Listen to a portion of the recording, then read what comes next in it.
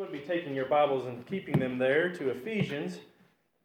A big portion of our sermon this afternoon is going to come right from this book, from the book of Ephesians. And as you also are doing so, if you would like to mark in your songbooks number 276, I think I might have just heard that wrong. I'm sure that's what it was, but 276, we'll be singing that song in just a moment. In the book of Ephesians, we see a lot of interesting things.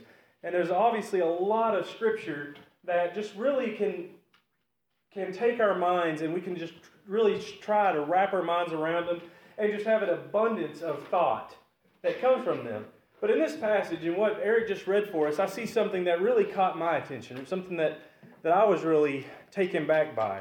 If we go back just a little bit, we're going to start reading Ephesians chapter 1 and verse 15. And when we get to 19, I want us to notice again what is said. But starting in verse 15, we're going to see that here Paul is saying this prayer for the Ephesians. In verse 15, it says, "Therefore I also, after I heard of your faith in the Lord Jesus and your love for all the saints, do not cease to give thanks for you, making mention of you in my prayers, that the God of our Lord Jesus Christ, the Father of glory, may give to you the spirit of wisdom and revelation and the knowledge of him, and the eyes of your understanding being enlightened, that you may know what is the hope of his calling, what are the riches of the glory of his inheritance in the saints." And then in verse 19, "And what is the exceeding greatness of his power toward us who believe, according to the working of his mighty power, which he worked in Christ when he raised him from the dead and seated him at his right hand in the heavenly places, far above all principality and power and might and dominion, and every name that is named, not only in this age, but also in that which is to come. And he put all things under his feet, and gave him to be head over all things to the church, which is his body, the fullness of him who fills all in all." Now, in these passages here, there's some really, really interesting things that are talked about. As he talks about, or tells the Ephesians, he prays that they increase in their understanding concerning the hope of his calling. There's something certainly to be learned from that. Also, the riches of the glory of his inheritance in the saints. These are two really, really interesting thoughts to think of, but it was this third thought that really caught my attention. He says that he hopes that they will increase in understanding concerning the exceeding greatness of his power towards us who believe. Leads me to ask the question, what kind of power is Paul speaking of here? When he writes this, what kind of power is he talking about? And how is this power manifested towards us as believers in Christ? This afternoon, I hope to give an answer to these questions. And I want to begin by looking at the nature of God's power towards believers. So in these verses here, 19 and 20, we see that this power that is shown towards believers, verse 19 and 20, we see it's the same power that worked in Christ. Verse 19, as we read towards the end of that passage, "According to the working of his mighty power, which he worked in Christ when he raised him from the dead." So the same power that is of God's, that is towards us as believers, is also the same power which raised Christ from the dead, which gave life back into his lifeless body. And then in verse 20, it goes on to say that it is also, at the end of verse 20, it is also the same power which, after it raised him from the dead, it seated him at his right hand in the heavenly places. So once again, this same power that is discussed here towards us as believers is the power that exalted Christ to sit at his right hand. And then the remainder of this chapter says that this power also put all things in subjection to Christ. It says, "Far above all principality and power and might and dominion, that every name that is named, not only in this age, but also in that which is to come. And he put all things under his feet, and gave him to be head over all things to the church." Now I think we should just let this sink in for a minute. The same power which gave life to a crucified man, the same power which exalted him to the highest possible position in the universe, and subjected everything on heaven and earth to his authority, has been manifested towards us as believers in Christ. Now, as you let that thought sink in, as you let that thought sink in for just a moment, you might be wondering, how? How is this possible? How can that be? I've not been raised from the dead. I'd have to die first for that to happen. I'm not exalted by the right hand of God. So how is this possible? Well, as we read further into Paul's epistles to the Ephesians, he goes and explains a lot more of this to us. He continues on and he shows us how God's power to us, this power that did all these things, it's manifested to us in our conversion.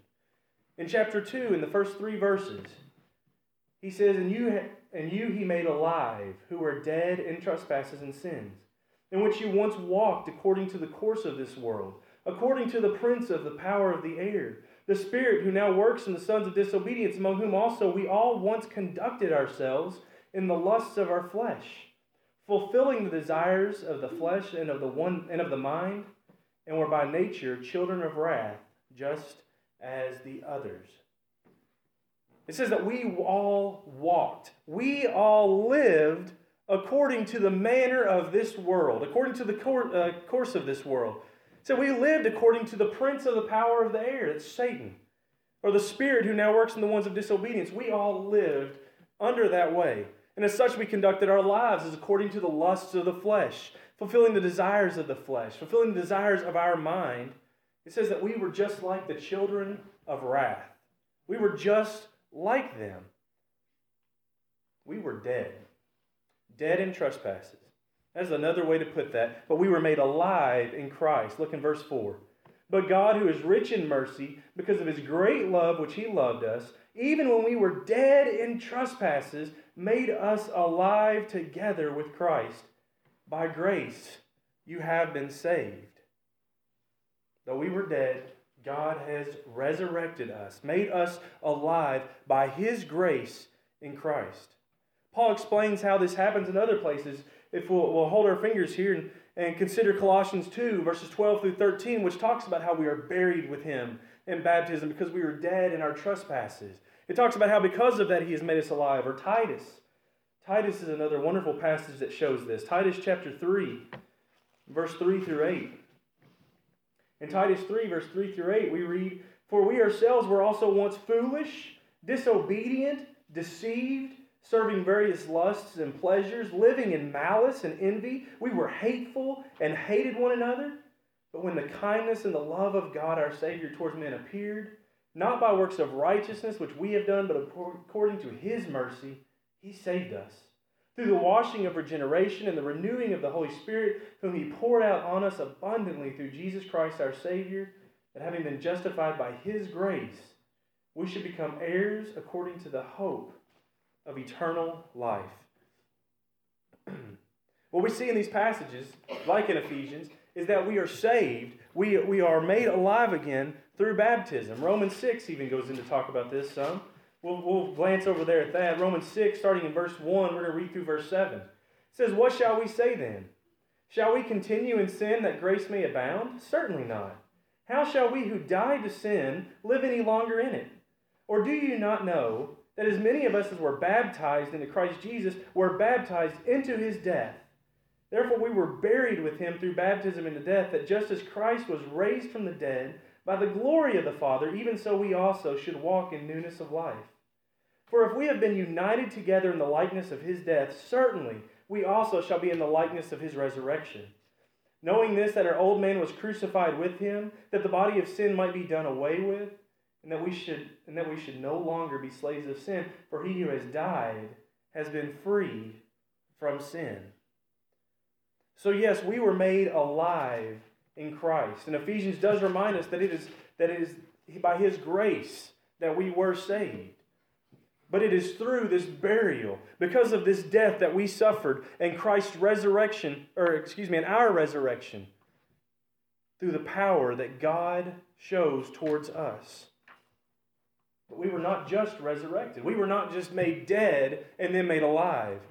Like Christ was exalted to sit at the right hand of God, we too were exalted. Look in verse 6 now of Ephesians chapter 2. Back in Ephesians chapter 2, and in verse 6, he goes on to say, And raised us up together, and made us sit together in the heavenly places in Christ Jesus. We now sit together with Christ, who is seated at God's right hand, as it says in Ephesians 1 and verse 20. Now again, don't just read these words. Don't just hear this and go on. allow this truth to sink in for a minute. The power that gave Christ life, seated him at the right hand of God, exalted him above all others, is the same power that raised us from spiritual death. The same power that gave us a new life. The same power that exalted us to be with Christ in the spiritual realm. No lesser power could have made us alive after being dead in sin. You know, as we are kind of coming out of this holiday season, one thing that I've noticed that we don't have cable or satellite, but when we're at a family member's house, one thing that I've noticed is on all the time are these big blockbuster movies that are being aired and just really being sucked dry because we can't get enough of them. These movies that are about superheroes. Movies that are about people that have this superhuman ability and this great power, this amazing power. We've seen movies about Iron Man and the Hulk. We've seen Spider-Man and Batman, who I would say is not a superhuman, but we'll lump him in there anyway. We've seen all these great movies, the Avengers. And the thing that is pushed about all these people is how powerful they are. In fact, most of them, I believe, come from the comic book universe designated the name Marvel. Marvel. Why would you call it that? Because what other sense would you feel when you're surrounded by that sort of power? When you see someone do this superhuman feat, a flying robot, or someone that can climb up the side of a building like a spider, you would marvel at that. And there's nothing wrong with these movies. I don't want to go into bash these sort of movies. That they are entertaining in some sense. But sometimes I do wonder. We have become so enthralled with that superhuman ability that is fictional. It's not real, but we are so enthralled with it. We are so impressed. We are so marvelous of it. Do we forget about the non-fictional power, the true marvelous power, the amazing power, the divine power, which Christ was raised from the dead and exalted by? The same divine power which gave us a new life. Both of these powers, through Christ's resurrection and through our resurrection, our new life, they involved a creation, a creative power. Ephesians 2 and verse 10 goes on and says, "For we are His workmanship, created in Christ Jesus for good works, which God prepared beforehand, that we should walk in them." This is truly an amazing, great power that created us, that took a dead, lifeless form in a tomb and brought it back to life. And it took our dead, lifeless form in this world that was just so dirty and marred by sin and brought it to life and created it for a purpose, as we see in there in verse 10. In every single conversion, the same power that raised Jesus from the dead is used towards one who obeys the gospel of Christ. Romans 1 and verse 16, "For I am not ashamed of the gospel of Christ." Why is he not ashamed of it? For it is the power of God to salvation to everyone who believes. It is the power of God. That is why we are not ashamed of the gospel, because it is His power. It is not of us. Or 1 Peter 1. 1 Peter 1 and verse 22. If we will flip over there and read that passage. Where we read, since you have purified your souls in obeying the truth through the Spirit and sincere love of the brethren, love one another fervently with a pure heart, having been born again, not of corruptible seed, but incorruptible, through the word of God, which lives and abides forever.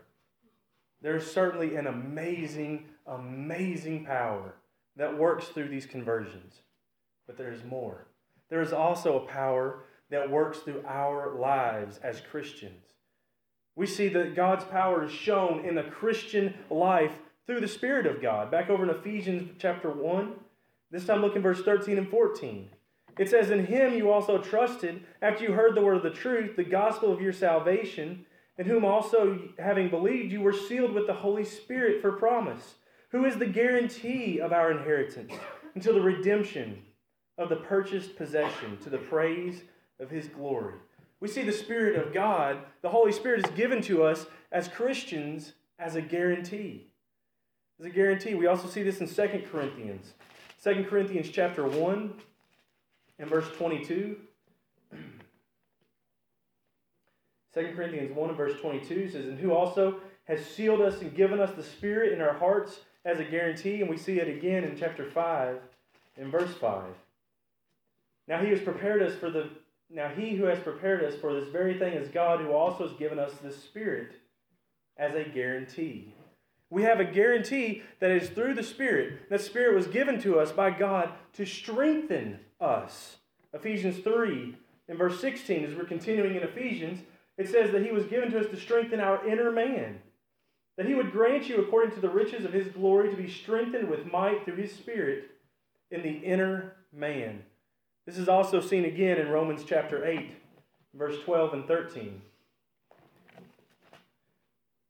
In Romans 8, in verse 12 and 13, it says, "Therefore, brethren, we are debtors, not to the flesh, to live according to the flesh. For if you live according to the flesh, you will die.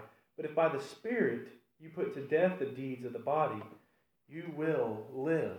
We have strength that comes through the Spirit. The Spirit that is given to us as a guarantee by God. And it is of a power that is completely incomprehensible to us. When we think of something that is truly marvelous to us, this power is completely above all that we can comprehend. Look in Ephesians chapter 3 and verse 20. Chapter 3 and verse 20 says, "Now to Him who is able to do exceedingly abundantly above all that we ask or think, according to the power that works in us. To Him be the glory in the church of Christ Jesus, to all generations, forever and ever." To Him that has the power to do more than we can possibly comprehend, more than we can ever ask for, more than we can ever think that we need. He has the power to do more than all that combined. And through this strength that He gives us, this guarantee that He gives us, this power that He gives us through the Spirit, we see that we are able to produce a certain sort of fruit in our lives. Galatians 5, verse 22 and 23 talks about this fruit that we produce, and the fruit of the Spirit. It says that we will be producing love, joy, peace, long-suffering, kindness, goodness, faithfulness, gentleness, self-control. Against such there is no law. The fruits that we produce, these fruits are directly related to the power that God gives us, that is seen throughout our lives when we are living a Christian life, flowing through the Spirit of God. But not just the Spirit do we see this power. We also see a power that comes through us through the armor of God. Ephesians chapter 6, over in verse 10, it says, "Finally, my brethren, be strong in the Lord and in the power of His might." Be strong in the Lord and in the power of His might. This verse is so important to the Christian. Because there is times in our lives when we are absolutely going to be faced with something where we just feel like saying, "I can't do it. I can't. It is too hard. It is beyond what I can handle. This is something that I just can't accomplish." But God is saying, "You're right. That's why I put on my power. Because I can accomplish it. I can do it. And through me, you will be able to do it too. So put on my armor. Put on my armor and let my power be seen in your life." He goes on in verse 11 and 12. It says, "Put on the whole armor of God, that you may be able to stand against the wiles of the devil. For we do not wrestle against the flesh and blood, but against principalities, against powers, against the rulers of this darkness of this age, against spiritual hosts of wickedness in the heavenly places." Right now, there's this really big popular thing called prepping.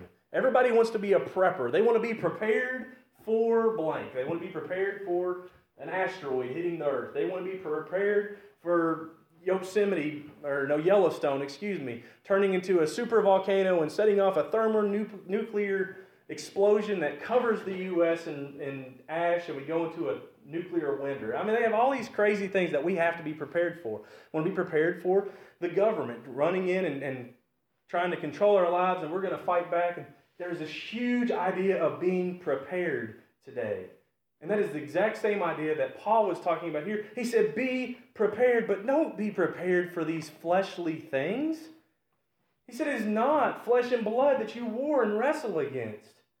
It is the principalities and powers of the darkness. It is spiritual things that you need to be preparing yourself for, and you have the power to do so if you will just simply put on the armor of God. What is that? Verse 13 goes on to say, take up the whole armor of God, that you may be able to withstand in the evil day.